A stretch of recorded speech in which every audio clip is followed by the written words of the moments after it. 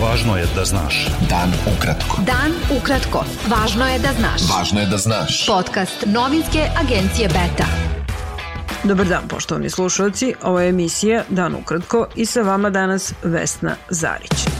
Na osnovu odluke vlade Kosova, bez posebne dozvole na Kosovo ne mogu da uđu vozila koja prevoze bilo kakvu srpsku robu, a na dokumentima robe mora da piše da je primalac Republika Kosovo.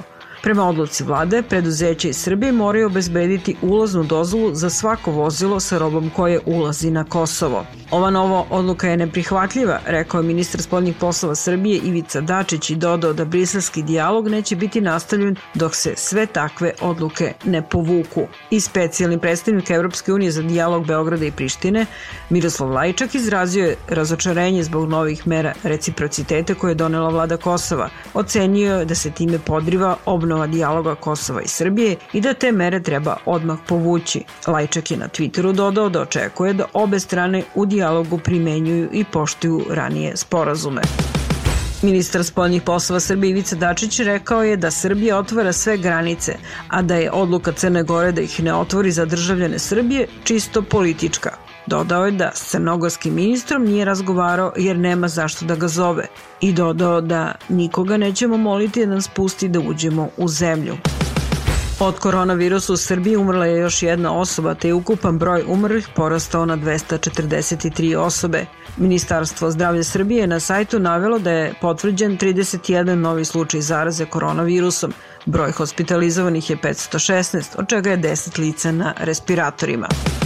Lider pokreta slobodnih građana Sergej Trifunović napadnut je danas u Beogradu, rekao je član predsjedništva PSG-a Pavle Grbović. Dok je Trifunović u Beogradskoj Knez Mihajlovoj ulici prikupljao potpise za izlazak PSG-a na predstojeće izbore, prolaznik mu je viknuo da je izdajnik i da mu predsjednik Srbije Aleksandar Vučić skuplja potpise za listu, a posle kraće verbalne rasprave udario ga je pesnicom u glavu, rekao je Grbović. A Ministarstvo unutrašnjih poslova saopštilo je da su privedena 2 lica zbog narušavanja javnog reda i mira u centru Beograda. Najbolji način da građani pruže otpor nameštenim i lažnim izborima 21. juna da tog dana ostanu kod kuće, rekao je predsjednik Narodne stranke Vuk Jeremić. On je najavio da će opozicija u narednih 10 dana o tome razgovarati sa građanima širom Srbije. O bojkotu izbora govorio je predsjednik Demokratske stranke Zoran Lutovac. Ako pristajemo da učestvujemo na ovakvim izborima kao što su sada, mi onda u stvari priznajemo da su to izbori, ali mi ne priznajemo da su to izbori. Mi ne bojkotujemo izbore, mi bojkotujemo laž o tome da su to izbori i mi se borimo za prave izbore. U znak sećanja na hiljade Bošnjaka i Hrvata iz Prijedora ubijene tokom rata u Bosni i Hercegovini, danas je u tom i još nekim gradovima obeležen Dan belih traka. Vlasti su putem radio Prijedora 31. maja 1992. godine naredile da sve nesrpsko stanovništvo okači na svoje kuće bele čaršave i da na ruke vežu bele trake. Komesarka Saveta Evrope za ljudska prava Dunja Mijetović pozvala je vlasti Prijedora da ubrzaju pripreme za spomenik deci ubijenoj 1992. godine. Beta. Dan ukratko. Nemiri izazvani ubistvom jednog Afroamerikanca tokom hapšenja u Minneapolisu u ponedeljak nastavljeni su širom Sjedinjenih Američkih Država od Njujorka do Los Angelesa uz sukobe policije i demonstranata. Policijski čas je uveden u više od 10 gradova, a deo vlasti zahteva intervenciju vojske koja je već raspoređena u Minneapolisu i još nekoliko gradova. Predsjednik Sjedinjenih Američkih Država Donald Trump rekao je da će do jeseni odložiti sastanak grupe 7 najrazvijenijih zemalja koji je bio planiran za jun u Sjedinjenim Američkim Državama.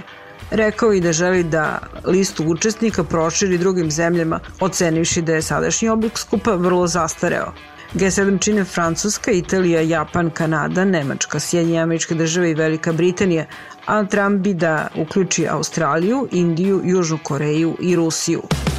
Do sada je u svetu od koronavirusa umrlo više od 370.000 ljudi, a zaraženo je više od 6 miliona. U Indiji je danas registrovan rekordan broj zaraženih u jednom danu, više od 8.000 novih slučajeva. Gotovo posle 3 meseca, Papa Franja je pozdravio danas s Vatikanskog prozora vernike na trgu Svetoga Petra.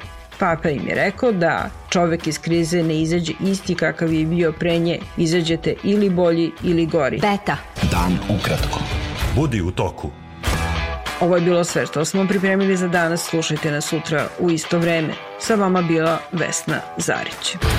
Pratite nas na portalu beta.rs I društvenim mrežama. Važno je da znaš. Dan ukratko. Podcast novinske agencije Beta.